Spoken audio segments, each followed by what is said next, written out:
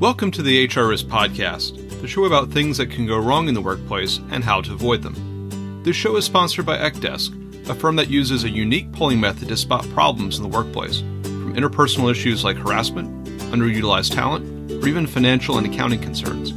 After the show, learn more at ecdesk.com. That's EKDESK.com. And if you like what you hear, please subscribe to this podcast on iTunes, Stitcher, or wherever you get your podcasts. But for now, I'm your host, Andrew Jennings. Our topic today is how to handle 2019's big overtime changes.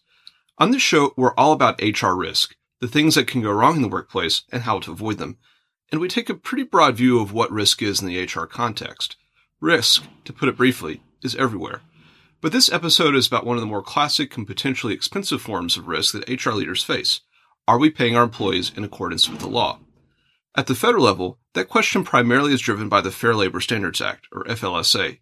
Right now, the U.S. Department of Labor is pursuing several significant updates in overtime and other work hour regulations. To discuss that topic, we're so fortunate to have Tammy McCutchen as our guest today. In 2001, Tammy was nominated by President George W. Bush and confirmed by the Senate to become the administrator of the Department of Labor's Wage and Hour Division. And it's wonderful to have her on the show to talk about new rulemaking from the agency she formerly led. Tammy, welcome to the HR Risk Podcast. Well, thank you for having me. Tammy, before we begin our conversation, could you give our listeners a little bit more background on your legal career and your current practice? Well, certainly. I guess as a brief synopsis, I grew up in Illinois, law school at Northwestern, clerked on the Seventh Circuit, and then I practiced for 12 years in Chicago before I moved east to take a position as an in-house employment counsel at the Hershey Company. And that's where I was when I was nominated by President Bush in 2001 to serve as DOL's Wage and Hour Administrator. While I was at DOL, I made revisions to the Part 541 white-collar overtime exemption regulations that we're going to be talking about today. And that was really my top priority while I was there. We were successful. Some of your listeners may remember in 2004 when we increased the minimum salary level for exemption from $155 per week to $455 per week. And then we also revised the duties test. Since then, I've been back in private practice at Littler, and I'm also VP of Strategy for ComplianceHR, which is a Littler joint venture where we create compliance applications using artificial intelligence that apply the results of thousands of court cases to your particular facts to provide really an instant assessment of risk of classifying your workers as independent contractors or classifying an employee as exempt from the overtime requirements. Thank you. And it's great that we have you on for today's episode because our topic is some regulatory developments coming out of the Wage and Hour Division. And I can't think of anybody better to offer insights on that than the former administrator of the division. We're going to talk about three big developments that are sort of percolating right now. One is the white collar overtime exemption. The other, also related to overtime, is regular rate of pay, and then the joint employer definition. Just taking those one by one, with the white-collar exemption starting off, the Wage and Hour Division has recently announced some rulemaking to update that rule that you were previously involved in the early 2000s. Could you give us an overview? Where is it now, and where is the Department of Labor proposing to take it?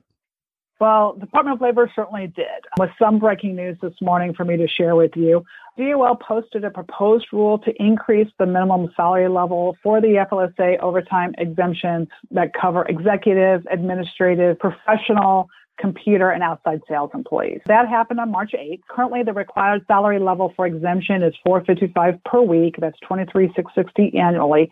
That was what we set in 2004, almost 15 years ago now. As you may recall, in 2016, DOL issued a final rule that would have raised that level to $913 per week, almost $48,000 annually. But a court in Texas invalidated and enjoined that rule, stating that the salary level was so high that it exceeded DOL's authority by replacing the duties test with a salary test as the primary indicator of exempt status.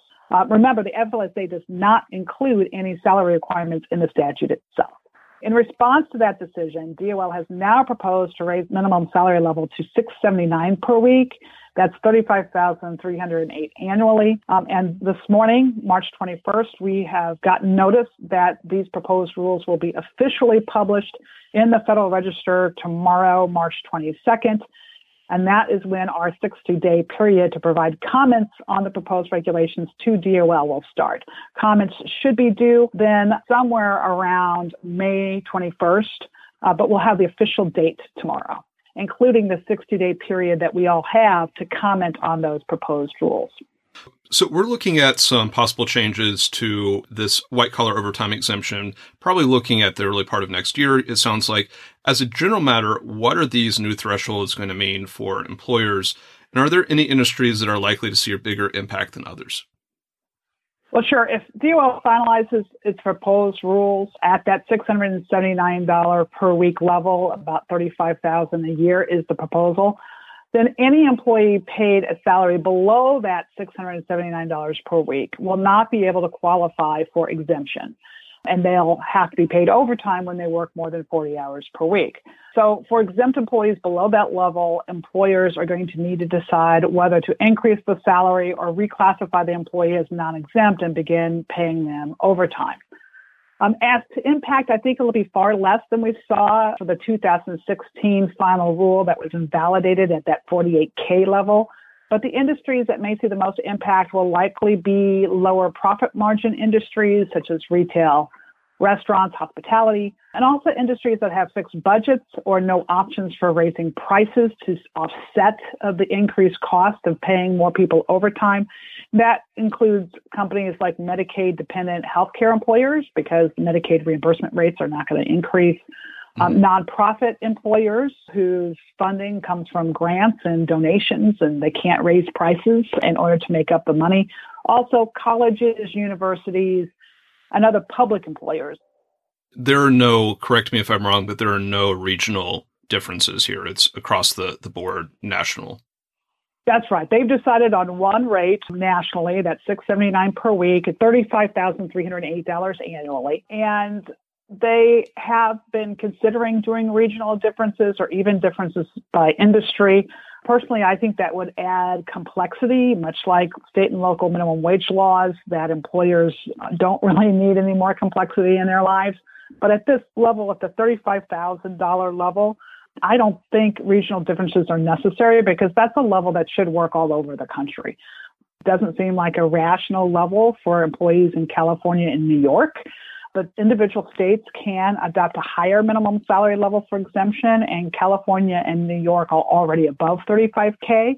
They've decided on a salary level that works in those states, and this is meant to be a national level, so it needs to work and not cause undue economic harm in the rural South and Midwest. And I think that's the refocus of DOL, these proposed regulations. How does this interplay with the highly compensated employee threshold? I'm glad you said threshold rather than exemption, because the highly compensated issue, that's not a separate exemption. It is a separate test. The highly compensated test, which we added in 2004, provides a more streamlined duties test if you're paid total compensation annually over a certain level. Currently, that's $100,000 a year. That was set in 2004. It's almost 15 years since we set that number in 2004. So I think everybody agrees both the minimum salary level and the highly compensated level are due for an increase. So if you have an employee who earns over that highly compensated level, they have to meet less stringent duties tests. And the rationale behind that is the higher you're paid, the more likely you are to qualify for the exemptions. And so this is just a shortcut rule. Now, here's what's interesting about the proposed regulations. 2016, the final rule would have increased that level from $100,000 a year to about $137,000. In this proposed regulation, they're proposing to actually go even higher. So they have proposed to go from $100,000 to $147,000. So they're actually higher than the 2016 final rule. I think that a lot of businesses and trade associations probably will question going to that high of level and how they got there. I know this is a little bit complex, but here's how they got there. For the $35,000 minimum salary level, they went back and used the methodology that we used in 2004. And that is, for the minimum salary, they are setting it at the 20th percentile of all salaried workers in the lower wage South and retail sector. As you may recall, in 2016, they used a 40th percentile level. For the highly compensated test, basically used the same methodology as they used in 2016. So they set it at the 90th percentile of all salaried employees across the nation. I think the challenge to that is it means that employers in the rural South and Midwest and in like restaurant and retail basically will be priced out of even trying to use that highly compensated test. So I don't know. I'm hoping to see that lower in the final rule. I'm hoping for them to use a methodology in the final rule that looks only to salaries in the South and in retail, just as they did on the minimum salary level. To close up this topic of the white-collar overtime exemption, what are some risks that employers could face, assuming this new rule goes into effect? Well, I see two risks. First is I fear that some employers may not be able to come into compliance with the final rule by its effective date set by DOL.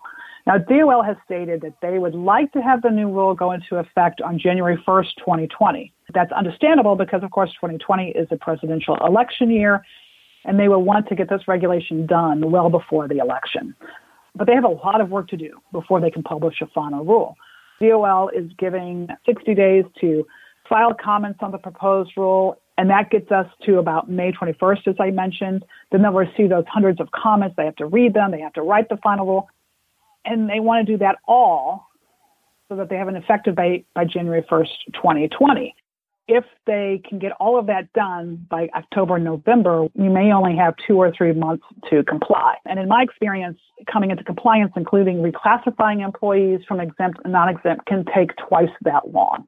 Second, the risk that I want to point out is there is a provision in the proposed regulations that's carried over from the 2016 final rule that would allow employers to use bonuses and commissions to meet up to 10% of that minimum salary level. So instead of paying the full $679 in salary, you can pay 10% of $679 in bonuses or commissions.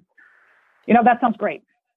But what I fear is that employers trying to take advantage of that will not implement it correctly and will end up shorting the exempt employees on their guaranteed pay.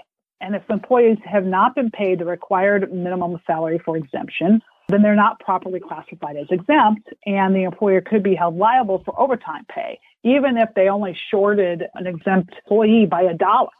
And so they could face class action lawsuits claiming that these employees not qualified for the exemption because they didn't get their entire full guaranteed pay. I do intend to file comments with the DOL to urge them to provide some option, better option to ensure that employers do not face large liabilities for very small mistakes trying to use that 10% rule. And to your listeners today, what I would say is don't try to use this 10% rule without first consulting an expert wage and hour attorney, because you really do need to get it right. So it sounds like there's a very short window to plan for this and prepare for it, and lots of footfalls. Also on the topic of overtime, there's some developments on the regular rate of pay front, some new rules being brought forward there. First of all, what is the regular rate of pay and what might be changing? Well, you know, there's a lot of misunderstanding out there, even among HR professionals, about the overtime pay rate. So let's go back to that. Overtime is not calculated as 1.5 times an employee's hourly rate. By statute, it's 1.5 times an employee's regular rate of pay, and that's a defined term in the statute. So the regular rate of pay includes hourly wages, of course, or salary if you're paying your non-exempts on a salary, but it also must include most other types of compensation, shift premiums, on-call pay, bonuses, commissions. The regulations on the regular rate is where DOL sets the rules on what types of compensation must be included in the regular rate and how overtime pay must be calculated. And there's been a lot of confusion for a lot of years about what bonuses do you have to pay overtime on. Now, we don't know yet what issues DOL is planning to address with changes to these rules, but, you know, it's an opportunity for them to give us more legal certainty, more clarity about what types of compensation you owe overtime on. There's been some litigation and legal uncertainty on newer types of benefits, such as tuition reimbursement, employee discounts, child care subsidies. Do you have to pay overtime when you provide your employees with tuition reimbursement benefits? I do hope DOL takes the opportunity to clarify these rules. To me, and you might agree or disagree, I think if employers are told that they have to pay overtime on tuition reimbursement or child care subsidies, of the end of providing that type of benefits to employees because it's just too risky and there's too much potential liability. Is this something that is going to have a midterm or shorter term impact, or is it more in a wait and see area? Well, right now, I think it's a wait and see because we know that DOL has plans to prepare these draft regulations that they haven't yet been sent over to the White House. So they're on DOL's agenda, but we really don't know enough about them for even employers to start to prepare for them. So I think we are in wait and see. But having said that, I always encourage employers to audit their pay codes to determine which pay codes should have been but are not being included in the regular rate and overtime calculations by their payroll systems. So you use pull up a list of your pay codes, pull up the list of exemptions from the regular rate that are in 29 U.S.C. 207E. And corrections are easy, right? You just tell your payroll vendor or you reprogram your payroll system to make sure all types of compensation that you owe overtime on is included in that calculation. So you should always audit. And I'm a big believer in auditing. And this is one area where auditing is pretty simple. And so moving on to our last topic is the joint employer definition, where the Department of Labor has moved to adjust some guidance in an area. The same starter question I would ask is, could you give us an overview of what a joint employer is or what that definition is and where is it now and what might be changing? Sure. Well, joint employer as an issue has gotten a lot of coverage in the context of unionization under the National Labor Relations Board, as you may have heard, has some regulations out, and they've been some controversy of how, as a matter of their case law, they define who's a joint employer. But frankly, I think it's an even bigger issue for DOL because under the FLSA, a company is jointly liable for all violations by a business partner who's deemed to be a joint employer. Now, can you imagine this? A national franchise brand being responsible for paying the back wages for all FLSA violations by any and all of its franchisees. Your company being responsible for violations by all of its subcontractors. It's really a total nightmare in the FLSA context. Worse, the law is totally unclear on this issue. There is no definition of joint employment in the FLSA itself. The DOL regulations are vague and outdated. And different federal courts have adopted very different tests for when you're a joint employer and when you're not. So DOL on this, they have actually sent their draft proposed regulations over to the White House for review. That happened at the end of February. We don't have any word yet on when the DOL will publish those proposed regulations, but we could see them very soon in the next month or so even. So it sounds like that's a little bit in a wait and see pattern along with regular rate. I think that's right. Wait and see, no action needed now, but it is an area of high risk for any employer who has business partners, subcontractors, uses temporary staffing agencies. So employers should keep their eye out for the DOL to publish these proposed regulations. And just in general, employers should review your relationships with subcontractors, vendors, staffing agencies to ensure that you minimize your control that you exercise over the employees of your business partners. Prefer business partners who will indemnify you and can pay for any claims brought by their employees against your company as a joint employer. Those are things you should be doing all the time. But on the regulations for now, just keep your eye out for the DOL to publish. Tammy, we've discussed 3 developing areas of wage and hour regulations nationally from the DOL, the white-collar overtime exemption, the regular rate of pay developments there, and developments around the definition of joint employer. What should employers, whether they're HR professionals, in-house counsel, what should employers be doing now to get ready for those changes or those potential changes? Well, right now, I would like your listeners to focus on the overtime regulation. First, whether you support DOL's proposal or have objections to their proposal, DOL needs to hear from you. As I mentioned, you can read and file comments on the proposed regulations by going to regulations.gov. There's a search field on the top of the page, and you're going to search for this number, 1235-AA20. Let me repeat that, 1235-AA20. That will bring up a list of regulations relating to these overtime exemptions. You're going to look for the entry for the notice of proposed rulemaking. Click on that. You'll see a big blue button that says comment now. You just click on that and you put your comments in the text box that appears on the screen. You can also easily upload a letter from your computer. Secondly, I also urge your listeners to begin to prepare now. Don't wait until the final regulations. On the salary issue, pull a list of all of your exempt employees making, say, below $38,000 a year. We might see a slight increase from the proposed $35,000 from DOL in the final rule, but I don't think it will go higher than $38,000. And although these regulations are just about salary, you should also look to audit your job duties. As you are reclassifying employees to come into compliance with the regulations from a salary level, it's also a great time to reclassify employees that do not also meet the job duty requirements. And I'm sure everybody listening to this podcast can think about a couple jobs in your company that you've always been uncertain about, or you even know that they're misclassified. So if you do it right now, during this regulatory process, there's going to be less disruption to your business, less risk of litigation if you reclassify everyone at the same time. In the past, exemption audits have been a lot of work, reviewing documents, job descriptions, training materials, et cetera, conducting interviews of managers who are subject matter experts in the job duties, conducting legal research, drafting an opinion. But now I am pleased to tell everybody at Compliance HR, we've done almost all of this work for you. Just complete an online questionnaire in our Navigator OT app, and you will get an instant assessment of the risk of classifying the employee as exempt from overtime. That's based on a database of over 2,400 decided and published cases. Just let me close with this. If you'd like more information about Navigator OT app at Compliance HR or a free trial, you can visit ComplianceHR.com, or you can email me. The address is tammy@ComplianceHR.com. Great, and I will be sure to put links to those websites on the show notes for today's episode. Tammy, thank you for joining the HR Risk Podcast. Thank you for having me.